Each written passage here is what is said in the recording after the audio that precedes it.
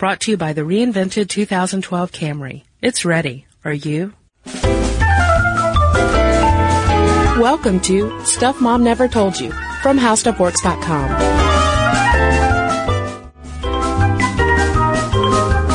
Hello and welcome to the podcast. I'm Caroline. And I'm Kristen. Kristen, last time, as you might remember, we discussed addiction and how it affects different genders differently. Men and women have a different experience with both addiction and recovering from addiction. And so today we're going to talk about rehab and how that is also different for people, but it's also changed over time. The way that people go to rehab, whether they go to rehab. And nowadays we also have this whole issue of celebrities and celebrity rehab. Yeah, just like I would argue that addiction has become a lot more mainstreamed, I would say that rehab has also become more of this mainstream thing that has a certain cachet to it because of the celebrity path of addiction and then heading off to a fancy rehab facility in Malibu. So let's talk about how everything got started in the U.S., which really starts with women who led the temperance movement in the 19th and early 20th centuries. Yeah, they're starting PTAs. They're sending people to rehab. What didn't they do? Well, drink alcohol. That's one thing they did not do. Yeah, the temperance movement of the 19th and early 20th centuries gave rise to sober houses, which this is not to be confused with the reality show Sober House, which I had no idea existed, but apparently it is one of the celebrity rehab shows. And these were run by religious groups like the YMCA, the YWCA, and Salvation Army. And these are basically alcohol and drug-free living environments run by landlords who had strong personal convictions about sobriety. So there was no getting drunk at these places. No boozing. Because with rehab, especially when it comes to, well, drugs obviously as well, but with alcohol too, the main goal of it is total abstinence from whatever substance landed you in that facility. And, of course, the temperance movement was pretty successful since it coalesced in 1920 with the passage of prohibition. They got everybody to just quit drinking or just go to speakeasies. Wink, wink. Yes. And it lasted for 13 bathtub gin-soaked years until people were like, wait, we're still drinking. Yeah, oh, whoops. We're still doing this, yeah. In the early 20th century, Alcoholics Anonymous got its start. AA had its origins in the Oxford group, which was a religious movement that emphasized self-improvement. And so there's a lot of interesting history behind that. And so that was one of the very first sort of self-help group therapy type rehab scenarios.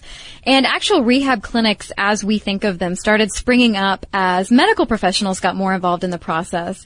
And two of the things that had a lot to do with this were Nixon's War on Drugs, which he declared in 1971, and Nancy Reagan's Just Say No campaign, which launched in 1984.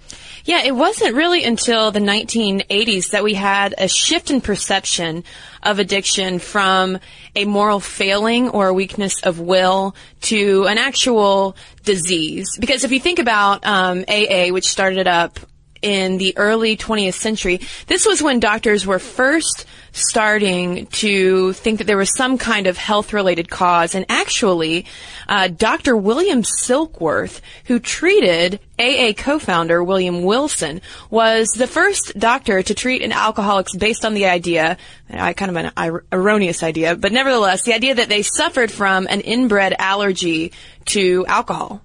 So then it took until the 1980s for us to really accept this, accept addiction as a health problem, as a mental health problem, a physical problem that needed to be treated, not a lack of character.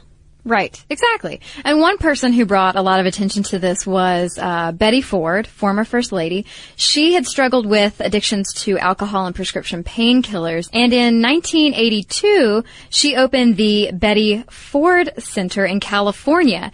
And half of their space is dedicated to women and half to men because they really do focus on the idea that men and women have different experiences with addiction and with recovery and rehab. And so there's been a lot of writing about her contribution because, you know, not only did the fact that she opened this clinic help people. But the fact that she was willing, as such a public figure, was willing to be open with her own experiences sort of paved the way for other people to come forward and seek help. Well, if you read interviews with Betty Ford about her addiction, she had, for a while she was sort of tricking herself by saying, I'm getting up in the morning, I'm showering, I look nice, I'm not on the street, my life is not falling apart. And finally, it took a family intervention because from outside appearances, she was not a drunkard or a dipsomaniac, as alcoholics used to be referred to in ye old days.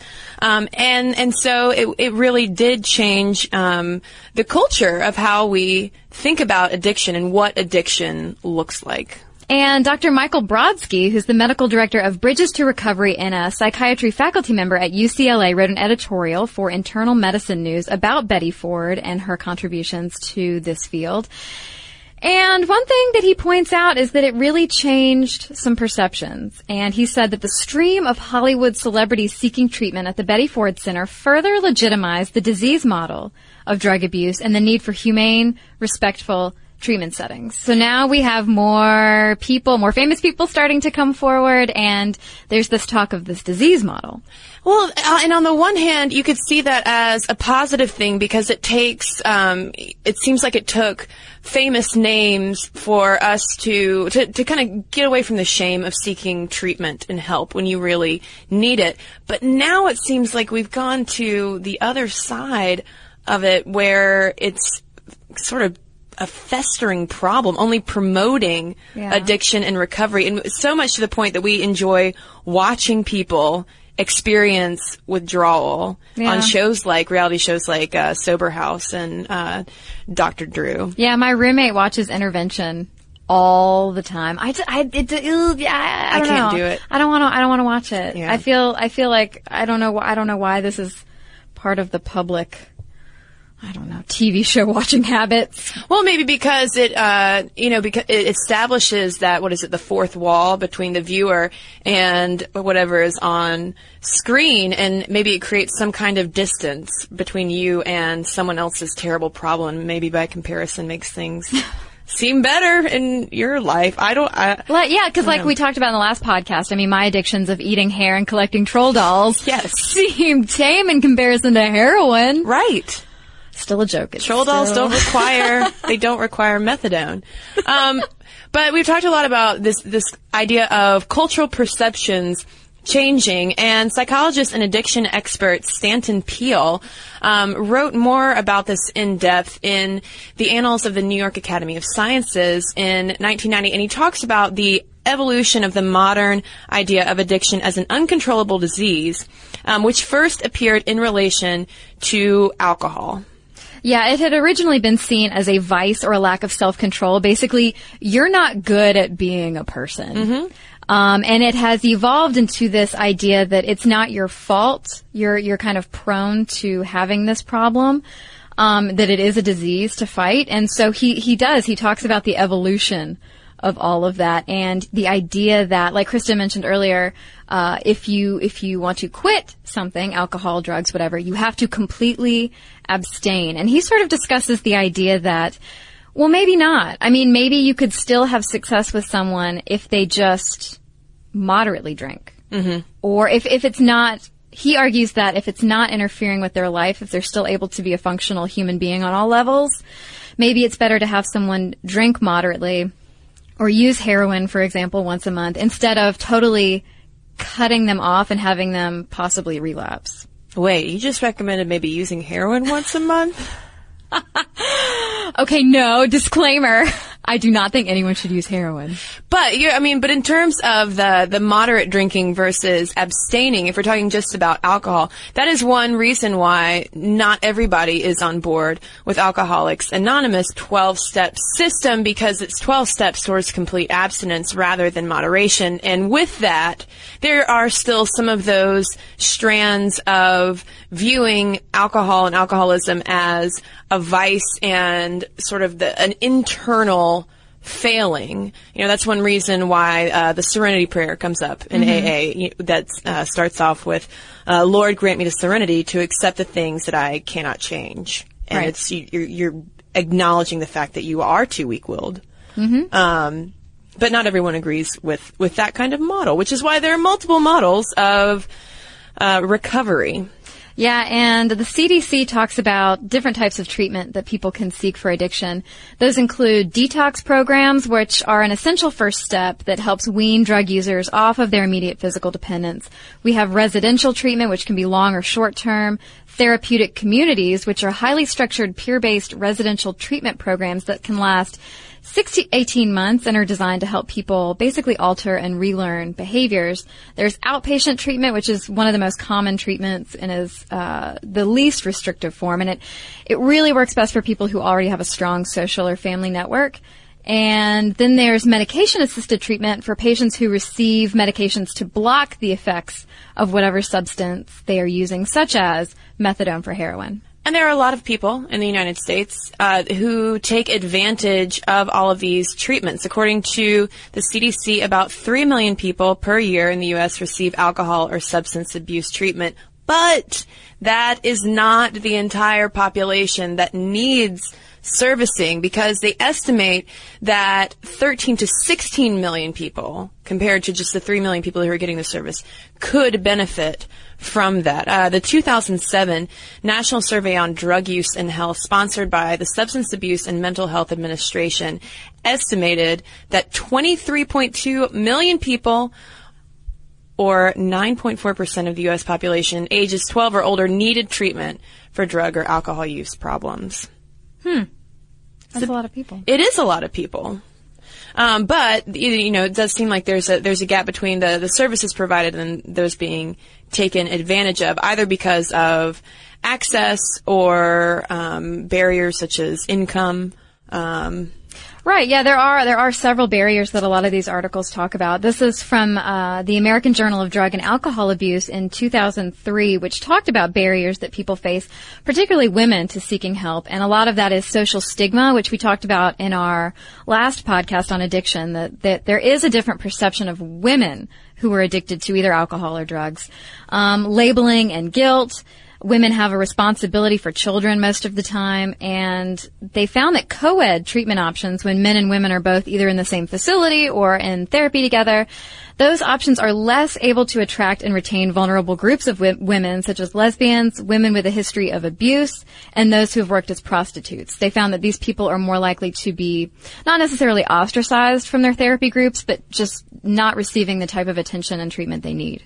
And there could be barriers at the outset to finding treatment. According to research from Carla A. Green, who is a senior investigator at the Center for Health Research with Kaiser Permanente Northwest, she found that some of the barriers that women encounter to seeking treatment is that they tend to go directly for mental health or primary care facilities rather than heading into specialized rehab programs, which might have something to do with the kind of stigma that you're talking about. But the thing is, when they do get into the kind of specified care that they need, women do tend to recover with higher success rates than men, according to this one study, because there have been other studies looking at the gender differences of recovery rates, and some say that there is no statistically significant difference in how men and women respond to rehab, and others say women do better, men do better.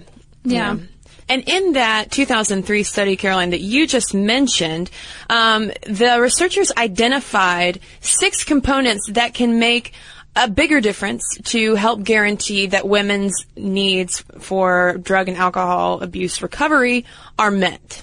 Right. The researchers reviewed 38 separate studies and found positive associations between these 6 components and basically the success that women had in rehab programs. And those components are child care, prenatal care, women-only programs that like we just touched on, supplemental services and workshops that address women-focused topics, mental health programming, and comprehensive programming. So they found that when those things were involved in women's recovery, they were more successful. Mm-hmm. And we mentioned this in the last episode as well. The Harvard Mental Health Letter also suggests that cognitive behavioral therapy is especially helpful for women overcoming addiction, since we are more provoked to abuse substances due to environmental cues and stressors, and that kind of cognitive behavioral therapy can teach us how to better manage those impulses. Right, and this enhanced therapy is an idea that's talked about in a 1998 study in the journal Addiction.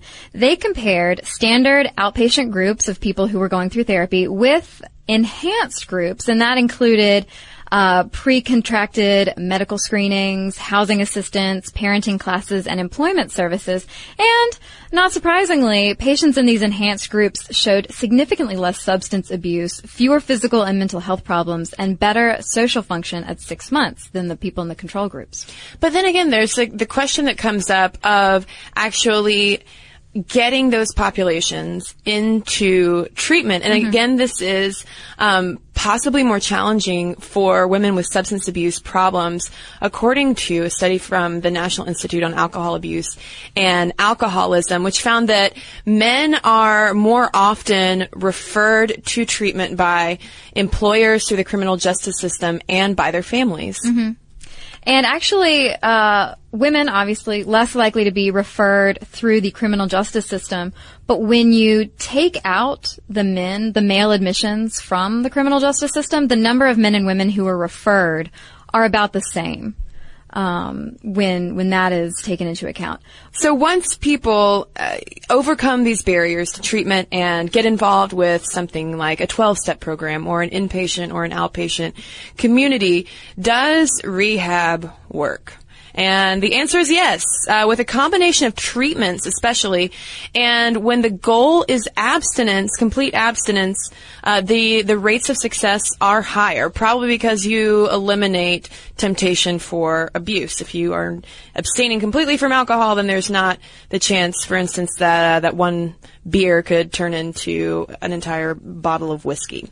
So, for an idea of how well rehab works, there was, it's a little bit dated, but a 1994 study called the Target Cities Project, which showed that people who had completed a drug dependency treatment program, attended a 12-step program once a week, such as AA, or had counseling session once a week, had an 87% chance of abstinence 6 months after completement of treatment. Completement of treatment. Rhymes too. And there was another study that found that someone who attended 4 or more 12-step sessions and 1 more individual counseling session per month, compared to a person who was not doing those things, has a 40% less chance of relapse. So all these kinds of check-ins with different people, holding yourself accountable, certainly has an impact on whether or not you're going to relapse. And when it comes to actually going to a rehab facility, like we see a lot of times with celebrities, 3 months is the minimum recommended stay there. What do we know what the average stay is? If 3 months, I wonder how long people typically stay, especially if you're a celebrity. I feel like they never stay that long. Well, and especially if you're in a place like Crossroads in Antigua, West Indies, which was founded by Eric Clapton and costs $15,000 a month. Well, see, then I would have the opposite problem, because then I would just never leave. I know. I mean, I wouldn't be able to, well, this is very insensitive to say, but I wouldn't be able to drink anymore. But I'd be in the Bahamas or wherever. Well, see, that's the interesting thing. If we look at this history of rehab and, in American culture, it starts out as this tirade against drunkards on the street as sort of this, like, low-class thing, and all these people who have this moral failing. And now today, we associate it with tropical getaways hosted by Eric Clapton. That sounds pretty cool, actually. I know. Not to say that, riding the heroin train is the best way to get to the West Indies. But but it does seem strange that we now see rehab as something associated with, I don't know, wealthier people. Well, Tony Bevacqua, who is a life coach at Summit Malibu Drug Rehab, he kind of points to this whole thing of watch out when your patients really identify with celebrities, because they're going to think that they should go on a tropical island rehab vacation as well. He wrote a column for Addiction Professional magazine in 2009 and said that the hype that surrounds celebrity addiction is a burden for addiction professionals such as him. He said that celebrity addiction culture fosters the illusion that bad behavior is acceptable if done by talented, creative people. It equates addiction treatment with what celebrities receive. This whole idea that, I'm worshiping this celebrity, they're going to rehab, how bad can it be? How bad can the whole experience be? So this whole Promises Malibu type thing is definitely a far cry from residential programming that most average people would receive. And it really highlights the disease model of addiction and ignores the psychology of these famous people, which he says is different from you and I. What's underlying all of the drug or alcohol abuse? Right. Well, and also, I should point out too that while, yes, if you head off to Crossroads in Antigua, and that's you're gonna have to shell out a lot of money, but for outpatient non-methadone treatment for, say, you or I, Caroline, the costs really are much lower, usually around $25 to $30 per visit. But again, there's just that huge gap between the public perception of what it is as some hugely expensive, almost exotic thing, versus the reality for most of those. What was the number? 13 million Americans in the U.S., according to the CDC, that could use some kind of rehab treatment. And Christine Rosen, writing in Humanities Magazine in February 2011, kind of points out how, on the one hand, it's great that addiction and recovery has been destigmatized in a lot of ways, but there are also some problems that have come up with that. She says that recovery from addiction is today viewed less as an embarrassing common problem than an individual journey, in part because of AA's success in destigmatizing alcoholism. Recovery from addiction is so acceptable that it has become a cultural commodity that can be parlayed into an equally addictive kind of pseudo-celebrity on television and in print. So we're getting a fix off of the cycle of addiction and recovery that some celebrities are going through, such as Lindsay Lohan or Charlie Sheen, watching those kind of meltdowns. Yeah, well, and he parlayed his into a tour. Absolutely. So not everybody is that successful with their addiction. But yeah, this whole TV culture of addiction that we're so obsessed with, it really, it's building an expectation. And that is, we're expecting, the dramatic fall.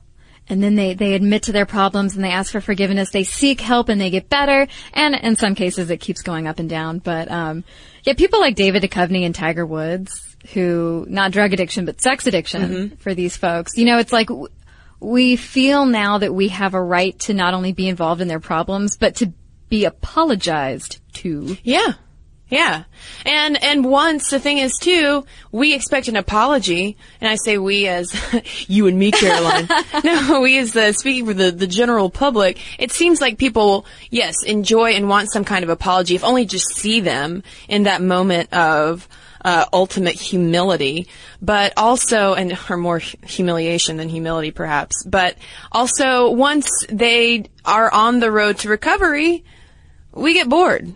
We don't want to see that. Is Clean Living House with No Problems a hit reality show? I think that's called HGTV. Is I enjoy going to the farmer's market on Monday afternoons after yoga a reality show? Because that's what I did. That's your life. That's your reality show, Kristen. And don't you feel bad about it. I won't. But Meyer Roshan at thefix.com, he was talking about this whole celebrity rehab culture thing. And he was saying that, when some celebrities struggle with health issues, it actually brings beneficial attention, such as he cites Michael J. Fox suffering from Parkinson's and how that brought so much attention. And then Magic Johnson suffering from HIV, his battle with that disease. That brings positive attention to some of these issues. But he says that it's this whole drug and alcohol culture is bringing sort of maybe a bad change in perception. And he really criticizes the reporters who were focusing on Whitney Houston's death, for instance, because instead of focusing their attention on pharmaceutical companies or addiction issues, we're just writing about Whitney Houston and other celebrities we're just focusing on the drama and the gory details of their death instead of the actual problems that Whitney Houston, and millions of regular people face. Well, you could bring it by comparison the whole trial of Michael Jackson's doctor and how that just turned into, another spectacle that I don't know that people really learned from in terms of the dangers of abusing pharmaceuticals. Right. So we could go on and on, but the history of rehab is some interesting stuff. And if we move away from celebrity culture into the day-to-day types of treatments that people all around us are dealing with, I think it's good that this destigmatization, that is a tricky word to say sometimes. For real. The destigmatization has happened, and those resources are more available, and the community is paying more attention to specific needs that women have and how to treat that. And I wish that we could move away from this voyeuristic obsession with the downfall, really, of celebrities. Yeah. And focus more on what Betty Ford would have wanted, which is actually helping people recover. Right. So. WWBFD. Yeah. Put that on a bracelet. Yeah. What would old Bets do? So, send us your thoughts on rehab, addiction. Do you watch Intervention? Does it make your skin crawl? Sober House? These kinds of reality shows. Do you think that they are helpful and possibly offering scare tactics to younger people watching them to not say no to drugs? Say no to drugs, not say no to drugs. Send us an email that will hopefully be more eloquent than what I just said there. momstuff@discovery is where you can address it.